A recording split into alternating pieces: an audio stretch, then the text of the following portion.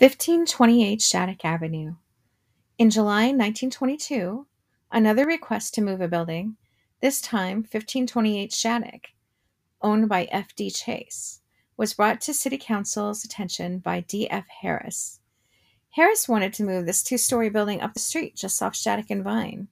He had previously been unable to get permission for the move from the neighbors because the owner, Mr. Chase, rented to Japanese, and the neighbors on Vine Street were concerned this would continue. Approval of City Council was only given after Mr. Harris assured everyone that the current rental arrangement would cease once the house was moved.